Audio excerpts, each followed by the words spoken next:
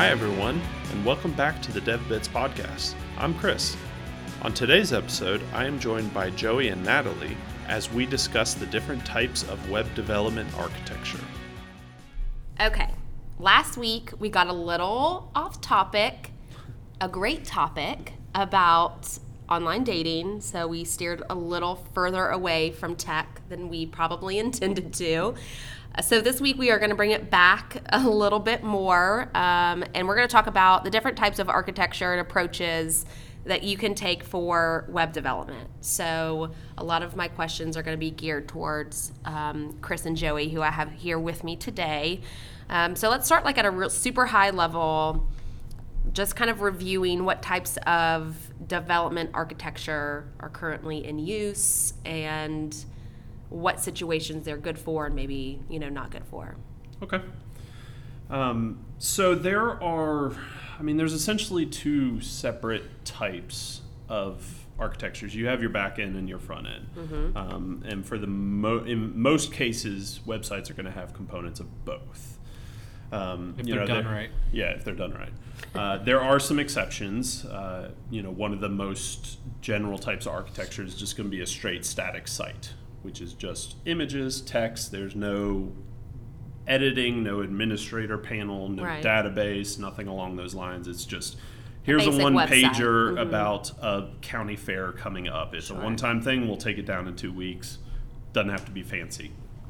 So that's kind of at the bottom of the most basic standard. There's no back-end technology. It's just pure front-end visuals. How images, the original text. Sites used to be back in the 2000s. That was Web 1.0, right? Kind of Web 0.0, because that was at its core the most basic pages that you would see back when the internet first came about. Since then, though, things have evolved quite a bit, and this is where we now get into front-end versus back-end architectures. So to start on the back-end, the two most common approaches are going to be, I don't know if there's a technical term for this, but I just call it the standard server-side approach. This has been very, very common up to a couple of years ago. It's languages like PHP, .NET, Ruby. They output, they generate server-side code and then they output static code to the end user. Mm-hmm. That was the standard approach. But with the explosion of mobile apps, things have started to transition to more of a kind of API approach, to where the back end isn't outputting visuals anymore. It's just outputting data, essentially. It's dumping out data, and then mobile apps or web apps are actually taking that data and adding the visuals and rendering the photos and handling all of the UI. So that's kind of the new approach, because of the fact that a company might have a mobile app, a web app, or even better, an iOS app, an Android app, and a web app, all talking to one central backend. So an example of this would be Facebook.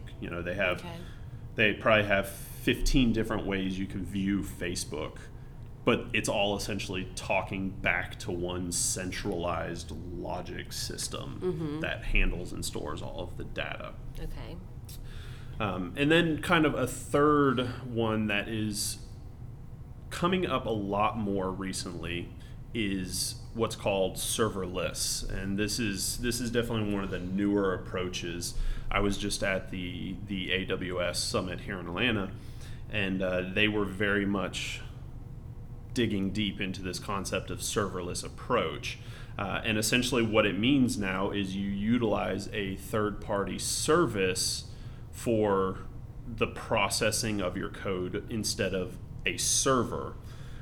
So an example of this would be if you wanted to say we wanted to build something like the Facebook API, and we were committed to AWS as a service, we would be able to utilize all of AWS's individual services to allow us to accomplish everything from the API endpoints, the authentication, the actual functions of processing the code, and the database, all through AWS services versus a server. Right. And at a very basic level, I understand that one of the biggest reasons to do that is because it's less expensive. Is that correct? Yes. Okay. Yes, that is the main reason people are kind of moving towards that is you are not paying to host a server or a massive stack of servers. Right. You only pay for when someone tries to hit your endpoint. So if, say, you hosted a sign-up flow through a serverless approach,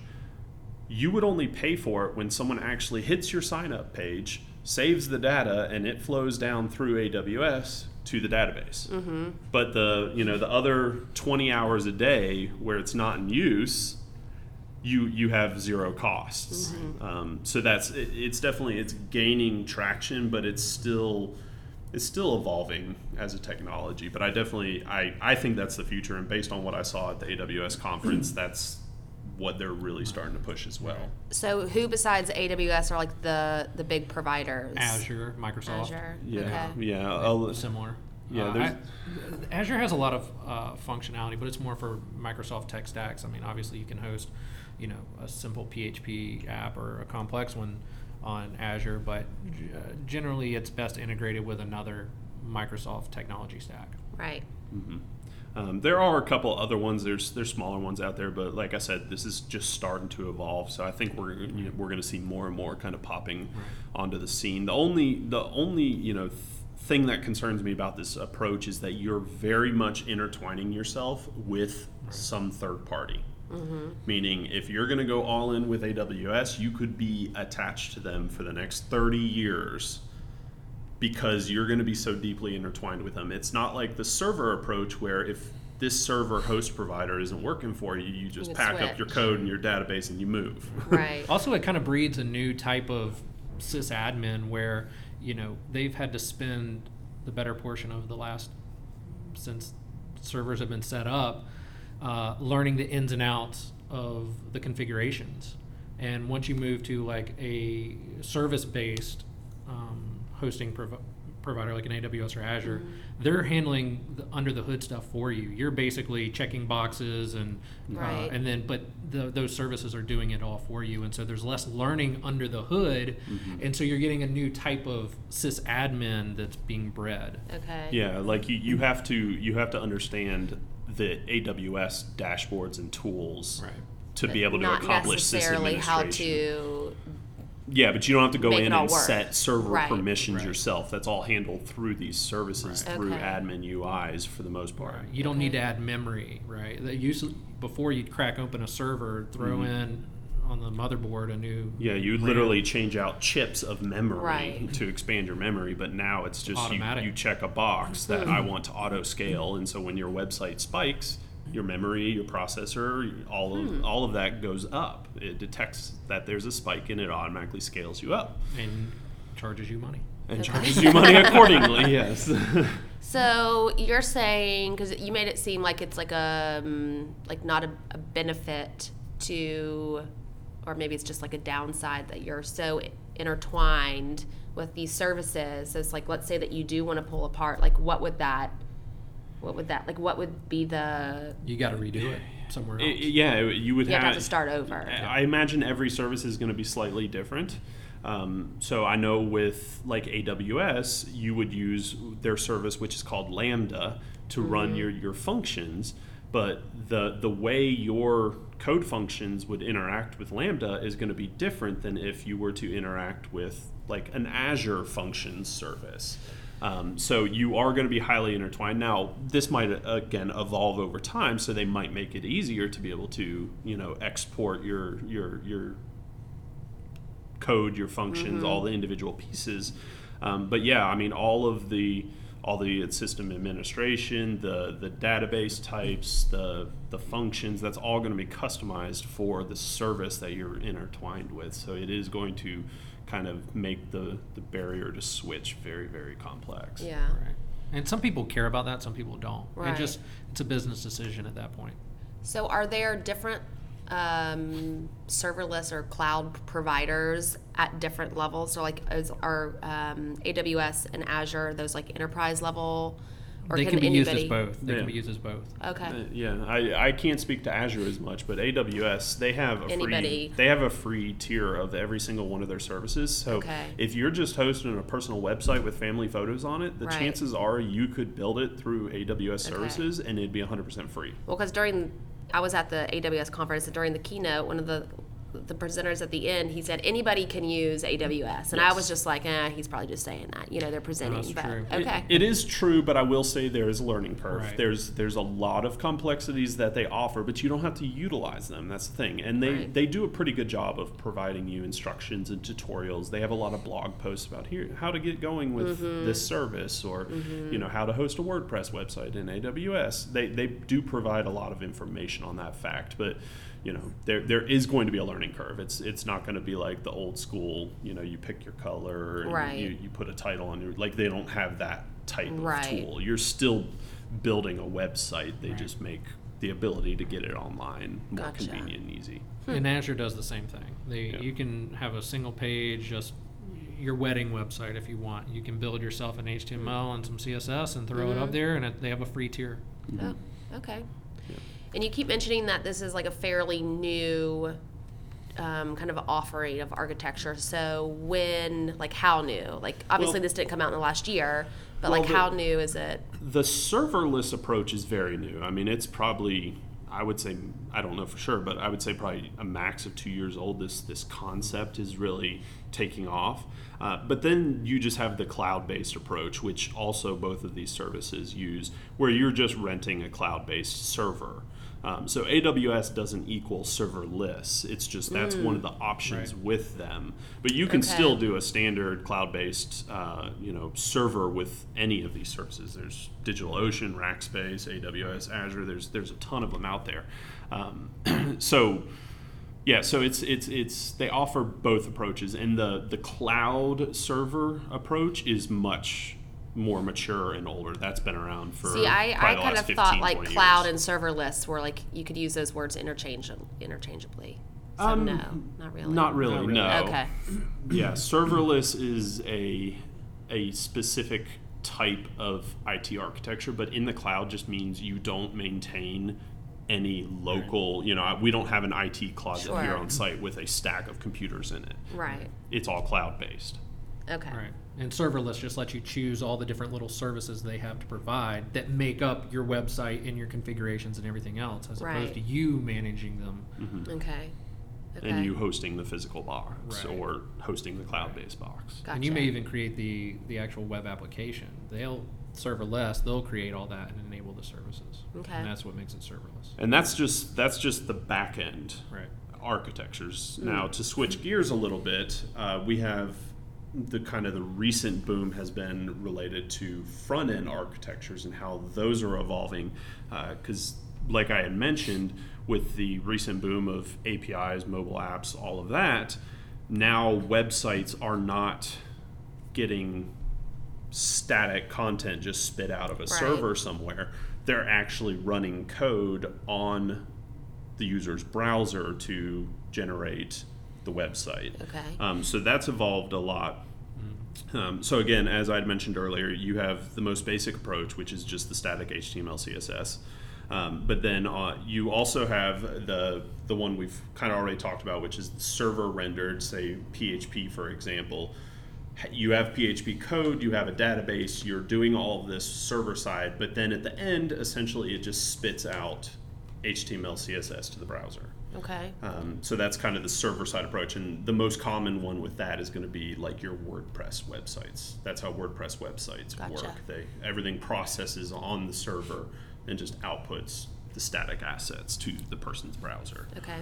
But the two newer approaches are, the first one is what's called a single page app, and so this means when the page loads in the browser, nothing is being delivered except behind the scenes code, and then that code is actually running on your computer, Okay. and it is contacting the server and pulling back all the relevant data. So this is kind of a new approach. So this is related to, again, the boom of mobile apps. So ideal architecture right now would be, say, let's take Asana, for instance. Asana has a backend API that is where they have endpoints to create a task, to edit a task, delete a task, all these different functions, projects, all of that, sign in, sign out. And then they have iPhone app that has a UI to accomplish all those things. That iPhone app UI is talking back to those endpoints. And same thing for Android app. Well, for the website, they don't necessarily want to have a separate server that is running server-side code and outputting a website. So what they did is they have a single-page app approach where you visit the website, all it gives you is behind-the-scenes code, and then that behind-the-scenes code is running on your device just like it would run on your iPhone, and it's talking back to the centralized API that actually maintains the data and communicates all the data. And so this new approach, there's some positives and negatives to it. The number one positive is just because you can keep that centralized API. You know, your website can run off of the same API layer as your mobile app, or any other UIs that use the API. Because we're going to start seeing more and more of them evolving. With things like the old school Google Glass, any of the VR stuff that's coming out lately. These, again, these are new interfaces to be able to interact with some sort of a server to get the data. Yeah. Same with like Apple Watches and all of that. And so the number one negative to this approach is SEO. So search engine optimization with a single page app is not great, because when the app first loads into your browser, there's technically nothing there. There's no page title, there's no images. All of that is done after the initial load, and for many web browsers, all they pick up is that initial load. Right. So the web crawlers have nothing to crawl. Exactly, yeah. There's no data. No data has shown up on the page yet at step one. Okay. And so that's why I say that this approach is better for something that's behind a authentication wall. So in the instance of Asana, your tasks and projects inside of Asana are not available on search engines. That is all private data, so they don't care about getting your projects and tasks and all of that SEO friendly. Right. So they utilize this approach because it is faster. It allows them to centralize their code a little bit more. But if you're running a website that actually does need an SEO presence, then this method isn't right for you. Okay. Right. And an example of that would be something like, say, Instagram. Instagram has a website, and they actually do have SEO for people's accounts, if they're not private accounts. Right. They want people's Instagram accounts to show up inside of Google, stuff like that. So they utilize another type of architecture. This one is called, it's a single page app. It's the same one as the previous, but it comes with a little caveat in that there's some pre-rendering that occurs. Okay. Elaborate. So pre-rendering, like I had talked about, is the step number one when the code hits the user's browser. Sure. There's nothing there with a single page app. But a recent trend has been to get something there at the step 0, the step 1 phase. Make sure there's some sort of basic code. It might not be everything that you're going to see on the page. This is actually going back to Instagram. This is kind of how they do things. So when you view Instagram on the web, they pre-render things like the account name. Whose name is this? Probably the bio. Right. Very, very basic information, how many followers they have, how many people they follow. But they don't pre-render like their individual photos. Right. All of Natalie's thousands of followers. Yes. Thousands. So this then gives the search engine at least a little something to detect that's there at the step 0. But then the rest of it, the profile photo, the actual photos, the names of all those followers, and all of those additional details, the post data, all of that then is rendered from the user's browser. Right. So this is probably the newest approach of all of them, and it is still evolving greatly. Like I would still say this is a new technology. And the reason it's not that common right now is because it's hard.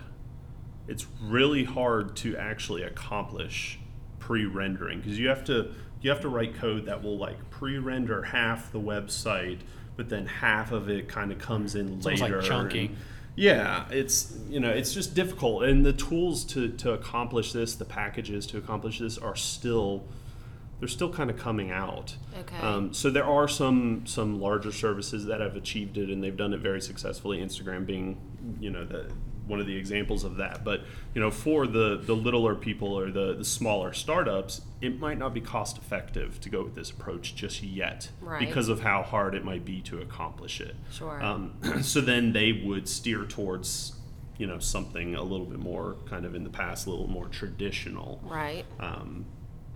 To accomplish that. So that's kind of, I think that's the main approaches of the front end architecture. Okay. So when our clients come to us, I know that we do a variety of different projects, but do we ever have clients that don't have anything set up yet, and it's like maybe like a brand new startup, they kind of come to us for direction? Or is that like, do we do that a lot? Or Absolutely, yes. Okay. So I would say that's probably the most common thing, is a client just comes to us with a idea. That's really all they have, is they have, here's what I want to accomplish. Right. And So what's our role? Like, do we just kind of, I guess maybe it just depends on the client. Do we just say, here's what you need to do based off what you want to do? Or do we play more of like educate, here are all the options, here's what it's going to cost down the road? We do. It really depends on the type of client you're talking about. That we're And what they interacting wanna with, build. And what they want to build. But if they've got an IT team, then they're going to have opinions on what we need Sure. to create. But when they don't, we generally adhere to like the standards we would do on most projects, which is, we're going to build your front end APIs and your back end APIs, and it's going to live on AWS, and it's going to be on probably one of 2 platforms. And so that decision becomes easy because we do it over and over again so many times that it's repetitive. Right. And probably, one of the first questions I'm going to ask a client is this idea web, mobile, or both? Because I think that's one of the biggest factors that comes into play when you're selecting an approach. Right. And when they say all of the above, they're gearing towards it, then we do have or implement the due diligence up front to make sure that we're creating it appropriately, so that down the line, when mobile is ready to come on board, that the system is braced for that. Okay. Because I would say probably 9 out of 10 times now, people come to us and they are like, we only want to build it for iPhone right now, but eventually we do want a website to go along with it, or Right. an Android app, or any of the other apps out there. And so we like to make sure it's future-proofed for that approach. Okay. So what would that, let's say, can we talk about that? And like if someone said that we just want an iPhone app right now, but we do want to go web-based eventually, like what out of the few kind of approaches that you just discussed, like what one would you recommend? Well, we're going to build an API for you, right? You're going to have some sort of database, MySQL probably. We're probably going to put it on AWS. And then what is attached on the front end of all that, whether it is iPhone, whether it is Android or a web app, is kind of irrelevant at that point to us, because we make, because we've created the brain, quote unquote, we are creating the app as the dumb part of it. It more or less is It's just the pretty part. the pretty part. It's the just- UI, the user experience. You're setting up the system for everything to work. Yeah, all of the logic lives in the brain, that is the API. All the Right. data lives behind the API. So the API is the main guts of most projects these days. And then you can just kind of build the interfaces. You can stagger them out if that's what a client wants. Most commonly for budget reasons, they'll just say, let's start with just iPhone, and then we'll evolve into Android, and then we'll evolve into web, and so we can build those individually, all talking back to that one centralized API brain. And so you're just adding new faces, as many as you want going forward. It doesn't matter what. It doesn't matter if you can build a .NET web app if you want. You can build Ruby. It doesn't matter which way you want to go with it at that point, because we've built the brain. Right. You bolt on whatever you want after the fact. Okay. So I've interviewed a lot of, I guess, people that have architect titles in the past, but I've seen a lot of UI architects. Mm-hmm. Why are they only focused on the front end? Like what would it have to be like a super large organization for them to only? Because I feel like architects are kind of like. Well, not necessarily, because with the modern approach of having the back-end API separated from the front-end UI, those can be two completely different teams that specialize. Just like you see a UI or a front-end engineer, you might see someone that's purely back-end as well. Now, to have those separate teams like Chris mentioned, it's generally a larger company. Right. For anyone to break it out as far as that, you need to have a bigger organization. Right. It doesn't make sense from like a cost perspective to have two both different, in general, right. Unless you're just always working on very large projects that require it. Yeah, if you're a new, smaller, maybe self-funded startup, something along those lines, you're going to want to find a full stack guy that can and in achieve general, everything. Architects, are full stack, unless they have that UI in their title. Generally, they're going to be. It would be an exception if not. Okay, Yes. That's what I thought. If they are, being or someone that does, heavy. Yeah. Well, being someone that does a lot of hiring, if they are going to be just a back-end engineer or a front-end engineer, like they have to be extremely talented. Yeah. If you're going to restrict yourself to a very specific silo, you have to be an expert in that area. I do feel like as people grow throughout their careers, they eventually become full stack. I would think so. Because they have that might start changing. Right. Just the way the development space is changing, that could start changing. But up to this point, most experienced developers have worked across the broad spectrum of front end. And I think a lot of times they want to go full stack because they think that's more marketable for themselves. It might equate to more money. Right. But I also feel like if somebody does have the desire and the ambition to get to that next level, like an architect level, I think they do feel like they have to become full stack to get to that. Yes, you would need to be.